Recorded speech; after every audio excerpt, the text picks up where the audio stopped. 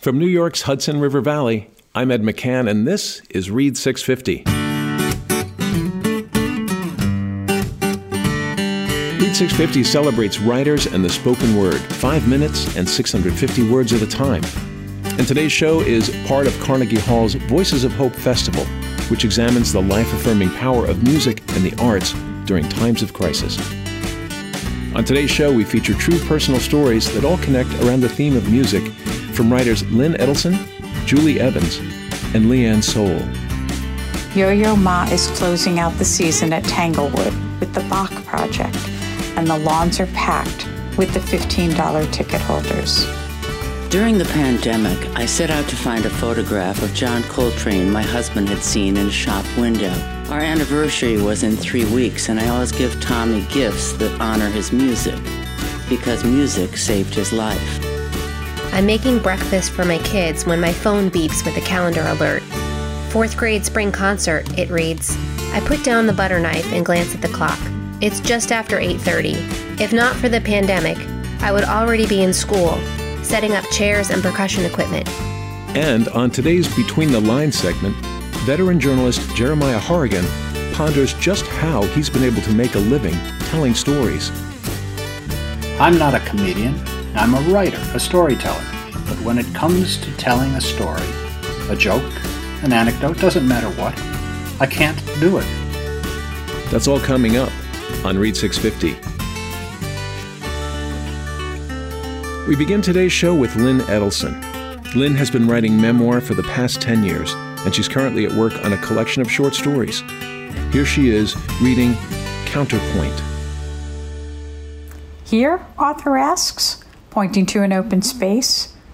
Looks good, I say. Our husbands nod in agreement as they drop the bags of food and sand chairs to the grass. We set up our things, and even though the sun is in our eyes, we're happy to be finally sitting down. I place myself between Arthur and my husband and reach for the bag of chips. Yo-Yo Ma is closing out the season at Tanglewood with the Bach Project, and the lawns are packed with the $15 ticket holders. As the sun begins to set, the landscape darkens. Loud applause echoes as Yo-Yo walks out onto the empty stage, bows, and smiles at us all. He sits down on the lone chair that stands behind the cello. A hush falls over the crowd as his bow moves across the strings. I am entranced. Bach is my go-to guy, the one who fills me up when the days are longer and the nights are darker, when the quiet echoes within. The mathematics are seductive. The counterpoint melodies keep me spellbound. I reach for my husband's hand because only he knows how joyful I am feeling. It is not until the end of the 4th suite that Yo-Yo finally speaks. He thanks us for being there, for supporting this international project to heal political divisiveness, for bearing witness. Then he introduces the next suite. This one is especially meaningful for me, he tells us. When I'm feeling depressed or in need of renewal, this is the piece I go to for solace. So, this is dedicated to all of those who have experienced loss, the loss of health, of love, the loss of dignity. I am stunned by his words. He is speaking directly to my heart, the heart that is trying to wrap itself around my son, who is struggling to find his way as he moves past the life he shared with the woman he loved. I am sitting in the dark thinking about my child, the one who hears all the words not spoken, the one who cannot yet envision a future without her by his side. I am no longer holding my husband's hand. I am trying to breathe into the night, holding on to the stars, holding on to a whisper of hope. Yo-Yo moves through the piece with tenderness and begins the final suite, but I can't keep up. I am still caught up in his words, in the gentle nod of his head, until the music finally stops and he speaks to us again. Thank you, he begins. And then he talks about Tanglewood and the impact it has had on the culture and especially for the opportunities it provides young musical talent. And to that end, he says with a grin, we found someone who wrote a wonderful song at the age of 20. May I introduce to you Jimmy Taylor. And out walks James Taylor onto the stage. The crowd gasps and then erupts in applause and starts calling his name. He sits on a stool very close to Yo-Yo, and they begin to play Sweet Baby James. The audience begins cheering as Taylor is singing until they finally settle into the music. And me? I am weeping. My hands are in my lap, my fists are tight, and I am smiling as tears are streaming down my cheeks, and all I can think about is magic. This moment, the joy of this surprise. I am sobbing silently into the darkness, even as everyone around me is laughing and singing along. And I am filled up with the love and the hope that perhaps, just perhaps, those magical moments are still out there for my son, that they will come upon him when he's not looking, when he has given up, when he can no longer see the stars.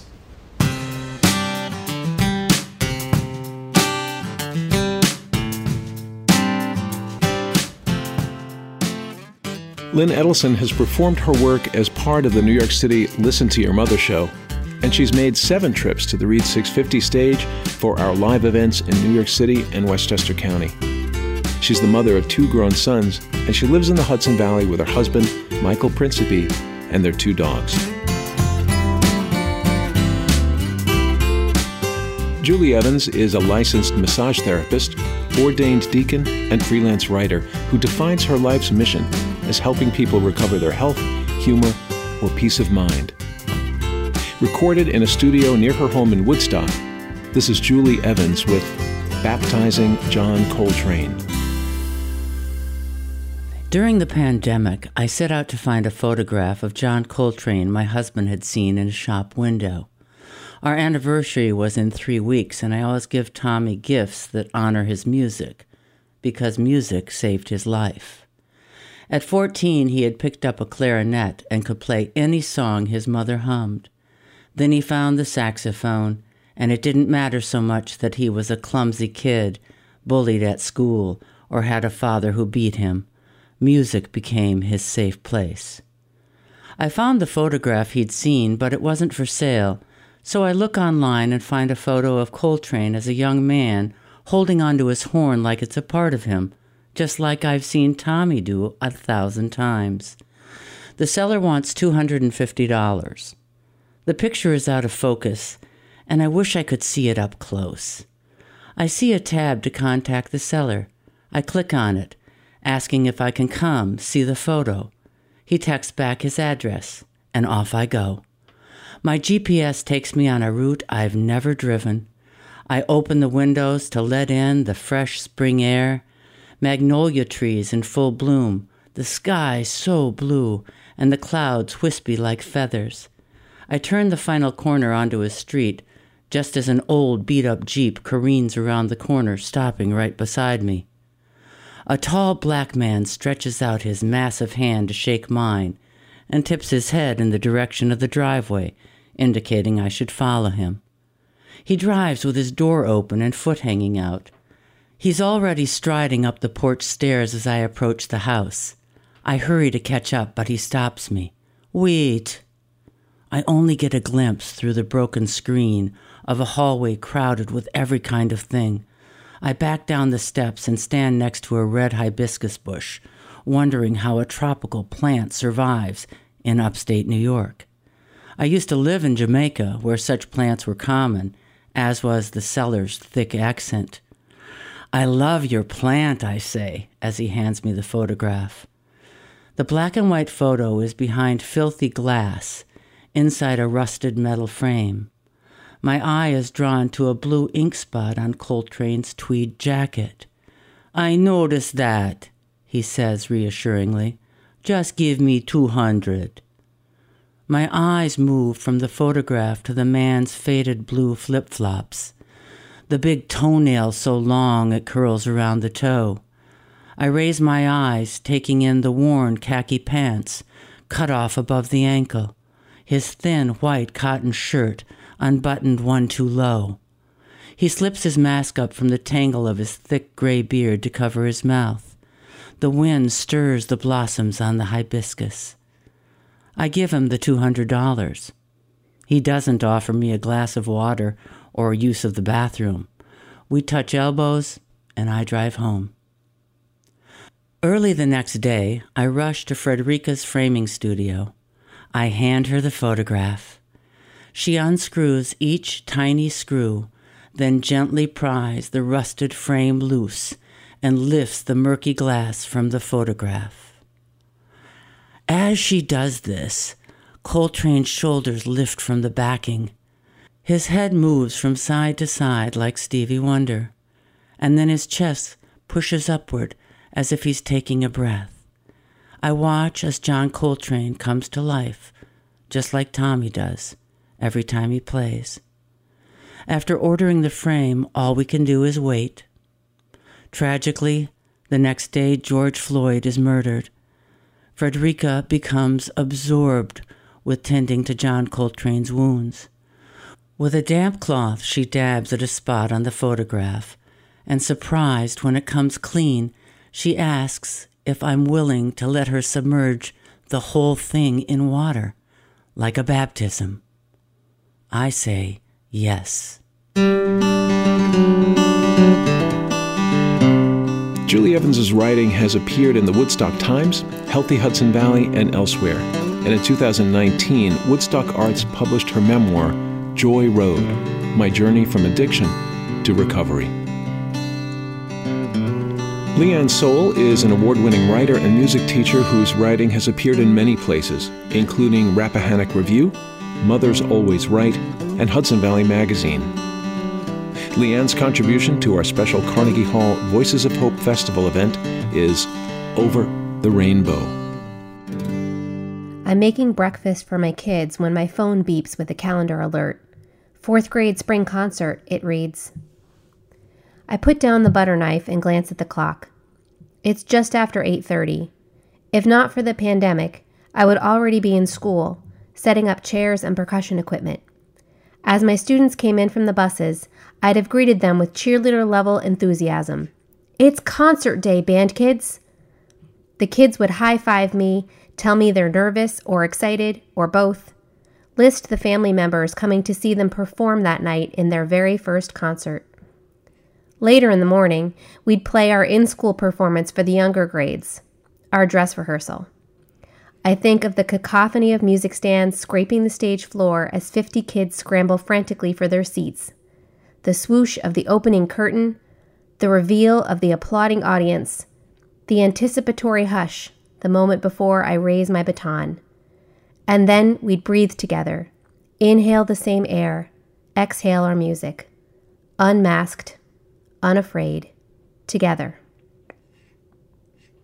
Later that morning, around the time the dress rehearsal would have started, I finish helping my son with his online schoolwork and head downstairs to record my weekly band videos. In the days following the abrupt school closing, our district directed teachers to post asynchronous work for our students. Virtual meets are optional, but I've been scheduling them anyway, and most kids come. We had a meet yesterday, and I was so relieved to see their faces as they popped onto my screen, fresh, healthy, and eager, that my heart burst as I greeted each of them by name. But today, I'm only talking to myself. I start by recording tutorials of the songs I'm assigning this week. It's hard to play to the camera, to project passion into a flat, pixelated package. Watching my reflection, it's like I'm both teacher and student, performer and audience. The last recording is the hardest. My Friday Fun video, which is just me playing a song for the kids that they've chosen through suggestions in our Google Classroom. For the last few weeks, the requests have been predictable. Star Wars on trumpet, We Will Rock You on trombone, Ghostbusters on saxophone. Today, a suggestion from one of my 4th grade flute players gives me pause. Play Over the Rainbow, Mrs. Soul, she writes. I pick up my flute, press record, and begin to play the song. In my mind's eye, I see Judy Garland walking toward the picket fence, her chin uplifted. Her world is gray, stifled, sunless. She knows that this isn't where she's meant to be. She knows there's a better world out there, one that's out of reach. Tears burn my eyes and thicken my throat, but I can't release them because I have to keep breathing. Inhaling air, exhaling music. I remember all the high school events that cancer took from me. I missed a whole season of marching band, my sophomore homecoming. I mourned those losses for years. My students are too young to be missing so much. This pandemic has cost them joy, pride, togetherness. It has robbed their youth, as cancer once plundered mine. It's a struggle to play as I weep. And why do I do it? It's so little, this gift of a song. But I push through, and it is not any kind of strength that drives me, but empathy. An understanding from my inner child to their living childhood. A lament for their loss. I reach the end. If happy little bluebirds fly beyond the rainbow, why oh why can't I? I lower my flute. My tear-filled eyes look back at me through the camera. I miss you, band kids, I say. We'll be together soon, I promise. When this pandemic is over, that's what I'll find over the rainbow. My kids and I making music.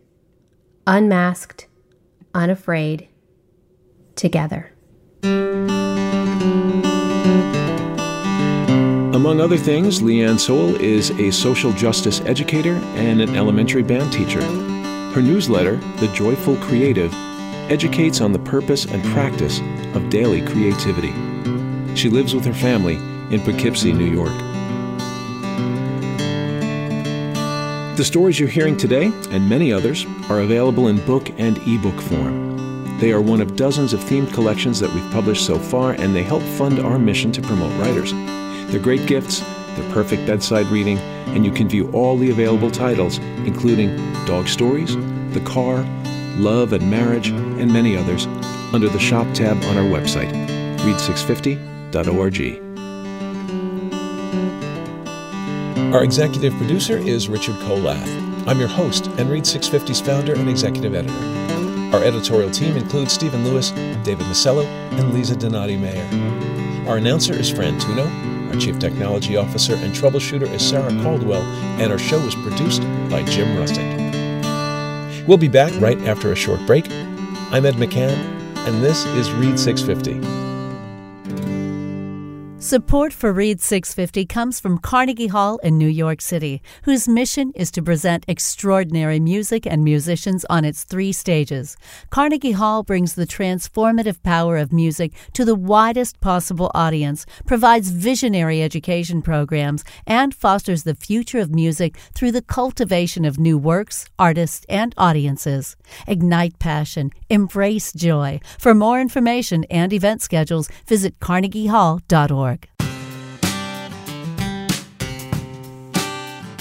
Veteran journalist Jeremiah Horrigan has spent his professional life as a newspaper reporter, telling other people's stories in several daily upstate New York newspapers, the New York Times, Sports Illustrated, the Miami Herald, and the Hartford Courant. For today's edition of Between the Lines, he reads his essay, 1 Question, 3 Answers. Remember Robert De Niro in The King of Comedy? He played a character named Rupert Pupkin, a delusional comedian who didn't know he was the unfunniest guy to ever pick up a mic. I'm not a comedian. I'm a writer, a storyteller. But when it comes to telling a story, a joke, an anecdote, doesn't matter what, I can't do it. I am a storytelling Rupert Pupkin. So how have I been able to make a living telling stories? I've got 3 answers to that question. Answer number 1, the old adage, writing is rewriting, has been my salvation since I turned pro almost 50 years ago.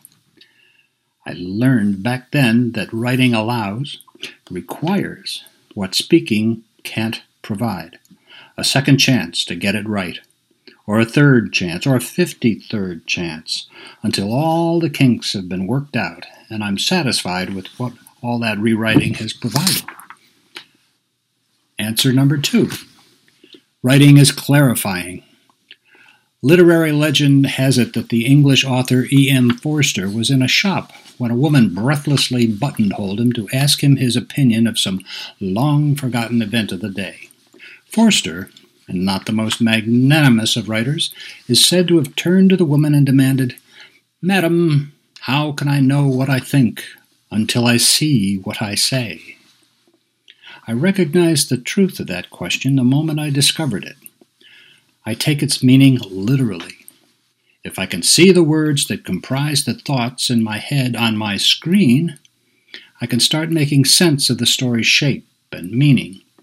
But more important than this, the what of a story is its why. Why, for example, have I been rewriting this little story for weeks now? Here's what I know. The story's been telling me things about myself, encouraging things, discouraging things, best of all, unexpected things. Writing is about finding and rewriting me. Whitman said it best and most famously, but Jagger told me first, back when, and it stuck. It's the singer, not the song. That's who I'm after when I write.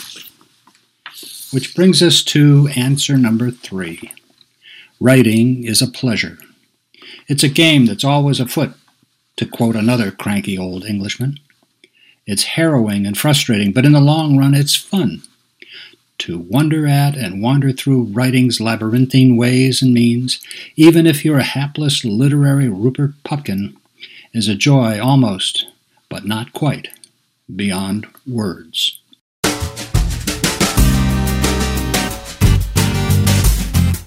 These days, Jeremiah Horrigan prefers to tell his own story and has done so in Salon.com, Memoir Journal, Talking Writing, and in several anthologies, including Woodstock Revisited. He has a bylined blog at the Huffington Post, and he's written 2 memoirs. Between the Lines is a regular feature of our show, and it's the place we invite writers of all genres to contribute their thoughts about the writing life.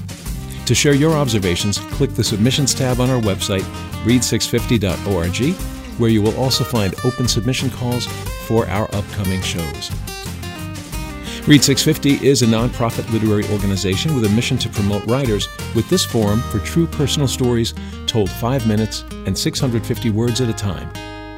Thanks today to writers Lynn Edelson, Julie Evans, Leanne Soul, and Jeremiah Horrigan.